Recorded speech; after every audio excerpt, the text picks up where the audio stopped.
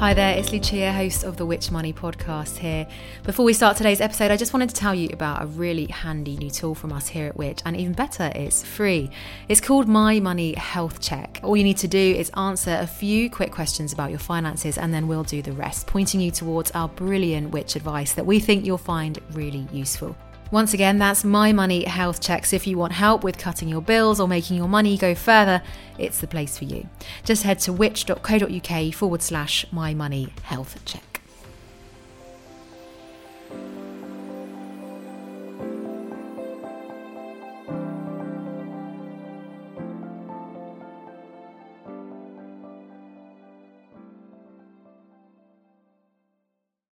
Hello everyone, it's Rob here, the producer of the Which Money podcast, and I'm here to tell you about a brand new podcast here from Which we think you're really going to enjoy. Now, it's called Which Shorts, and it brings the very best journalism from across Which right to you, so you can listen wherever you are, whatever you're doing. And we really wanted to bring this first episode to you, our Which Money podcast listeners, because we know you're going to want to subscribe, you're going to want to listen every single week, and if you do, don't forget to give us a review and also rate us 5-star as well. So a reminder, Which Shorts with you every single Wednesday, so have a search and it'll be available wherever you're listening to this podcast. So without further ado, here is Which Shorts, episode 1. Hello and welcome to the Which Shorts podcast. In this brand new podcast, we'll be bringing you the very best articles from across which.co.uk and our suite of magazines. And we know you're busy, so with Which Shorts, we're giving you the chance to listen to our insightful journalism wherever you might be, whether that's at home or on the move. Which is the UK's consumer champion, and with the help of our team of experts, we bring you the very best advice, not only to help inform your buying choices, but also to help you live better and get more for your money. Now, this is our first episode, so if you like it, then please do remember to subscribe so you don't miss the next one. And we'd also love it if you'd leave a review and a rating too, wherever you're listening. This week, we're hearing about the Metaverse and how virtual reality goggles and holograms that travel effortlessly are just part of the digital universe that Facebook and others are planning to build. This article was written by Chris Stokel-Walker, but to read it for us, I'll hand you over to Which's Harry Kind and Grace Forel.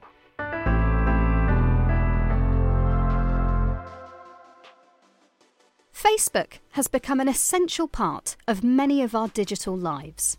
From its core website and app, which allows us to share elements of our lives with friends, to Portal, designed for group calls, and WhatsApp, which keeps many of us in touch, there are a few places that Facebook doesn't reach. But in October, around the same time it came under repeated criticism for its negative impact on society as a result of the apps it owns, Facebook, WhatsApp and Instagram, the parent company made a bold announcement. It was to be renamed Meta, and it unveiled plans for what it calls the Metaverse, with the hope that 1 billion of us will end up in it by the end of the decade. Right now, our brand is so tightly linked to one product that it can't possibly represent everything that we're doing today, let alone in the future, Meta founder Mark Zuckerberg said, explaining the name change and revealing its plans for the Metaverse. Over time, I hope that we are seen as a Metaverse company. But what is the Metaverse? Why is Facebook willing to bet its name and future business on something so few of us have heard of? What solutions to existing problems does the Metaverse solve, and does it come with issues of its own? In Mark Zuckerberg's vision for our collective future, our public lives will be lived increasingly in the Metaverse. We'll go to work in the Metaverse, and to the pub in the Metaverse. We'll go shopping in the Metaverse. It will act as a parallel digital universe we inhabit, a supplement to our current society. In this future, you will be able to teleport instantly as a hologram to be at the office without a commute, at a concert with friends, or in your parents' living room to catch up, Zuckerberg told shareholders. The Metaverse is a virtual reality-enabled universe, probably best compared with an immersive game like The Sims, where you control an avatar in a lifelike virtual environment. To enter the Metaverse, you'll slip on a pair of virtual reality goggles, made by Oculus, bought by Facebook in 2014. You'll blink, and see the virtual world before your eyes. While the idea is a massive immersive universe, the reality at present is something more prosaic, just as it has been in years past. It's only now that the technology has started to catch up with the concept. Web 1.0 connected information together and you got the internet, says Kathy Hackle, a tech futurist. Then, in Web 2.0, we connected people through the sharing economy and social media. The metaverse is the advent of Web 3.0, where people and places become spaces and assets, and are enclosed in a fully virtual environment. Much of the attention is on the virtual environment being developed by Meta. The loudest voices at the moment are those of people like Zuckerberg, who are very tech-utopian in the way they're talking, says Nick Kelly, senior lecturer in interaction design at Queensland University of Technology. They're like, look, this is great technology, and look at how it will change our lives. Microsoft has its own version of the metaverse, with cartoonish avatars. You'll slip on a pair of virtual reality goggles, blink, and see the virtual world. The metaverse itself isn't a new concept either. First coined in a 1992 novel, we have had previous attempts to drag us into an immersive digital world. The metaverse is not one company, says Hackle, and it's not one technology.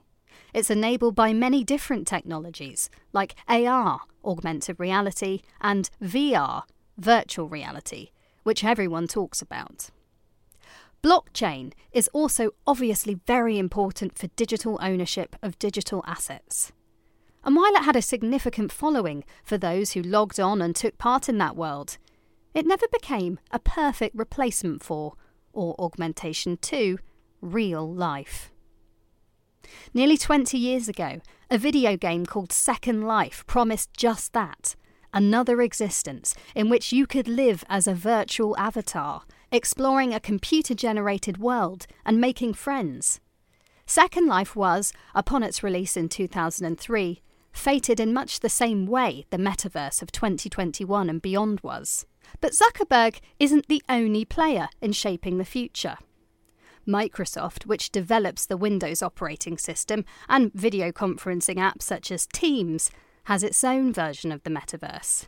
Here, cartoonish avatars communicate with each other, and they're just the start of the metaverse revolution. Other games have also tried to do something similar to Second Life. Perhaps the most successful is Roblox, a game that might be familiar to readers via their children or grandchildren. Some 47 million people log on to Roblox every day, many of them children, where they play games in an immersive digital cartoon world. If the starry-eyed visionaries who foresee a world in which we live in the metaverse get their way, we'll need the blockchains, which are unchangeable records of digital transactions as they take place, so that we can be sure people are able to own properties, businesses, and items within the metaverse. Over time, should the dream become a reality, you could bank and buy in the metaverse, as well as work and get paid. That means there's a need for extra security and traceability, which some say a blockchain provides. Meta, as the company behind Facebook, is perhaps best placed to make the metaverse dream a reality. But its close involvement with the concept has some worried. Is Meta going to simply provide the tools rather than be the gatekeeper? I doubt that they would relinquish anything that would compromise their position as the definitive advertisement provider of the metaverse, for instance, says Max von Kleek of the University of Oxford. Meta's central role in the plans for the metaverse could be the thing that makes it become a reality, while also being the factor that worries metaverse watchers the most. The company's history of using data about users for its own money-making means, and the way it has made itself central to the current generation of the internet, leaves some people sceptical about how beneficial its plans for the metaverse could be. There are other issues too. As with any new platform or social media app, there are concerns about the extent to which crime and addiction can take hold. Over decades past, we've said people will become addicted to television, to games and so on, says Steve Benford, Professor of Computer Science at the University of Nottingham. Could the same be the case for the metaverse? Those building the metaverse would probably prefer that we didn't ever leave. By design, the metaverse is meant to be immersive. But concerns have already been raised about wayward worlds within Roblox. There have been scare stories about people's avatars logging onto a world within the game platform where virtual sex parties are held. That's an issue, given its young users. So, there are obvious worries about the rise of crime in the metaverse. While Meta's chief technology officer has said the company wants its metaverse to have almost Disney levels of safety, he has admitted that it would be practically impossible to police every moment of every user's life in the metaverse. Perhaps the more fundamental question is simply whether it's ever going to live up to the hype. Zuckerberg's plan to build a billion-strong world in which we live large parts of, if not all, our lives by the end of the decade is certainly a bold one.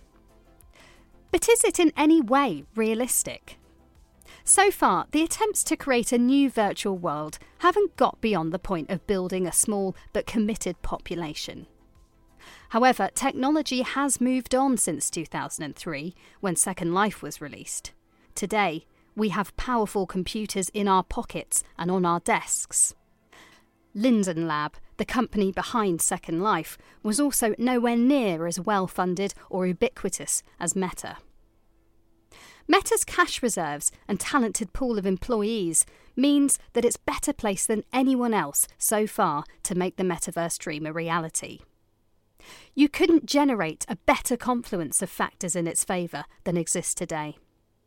One of the world's biggest tech companies, with near limitlessly deep pockets, is backing a vision of the future. It has the experience and expertise, as well as the company, Oculus, whose virtual reality headset can help to open the portal into the metaverse. And yet, the metaverse is unlikely to happen in the next 10 or even 20 years. It's clear that humans still prefer the personal touch. Meanwhile, Facebook's checkered history in intervening in our lives in the past means we're likely to think twice before slipping on our virtual reality headsets and entering the metaverse.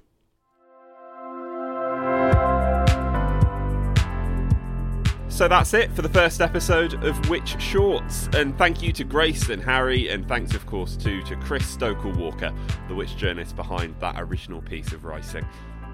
Remember, you can find more articles that you'll find useful every day on everything from cars and technology to home and garden advice by signing up to one of our many free newsletters.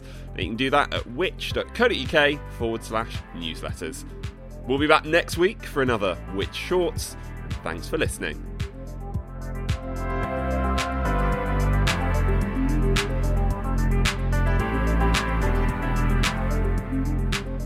Which Shorts was produced by me, Rob Lilly, while the exec producer was Angus Farker.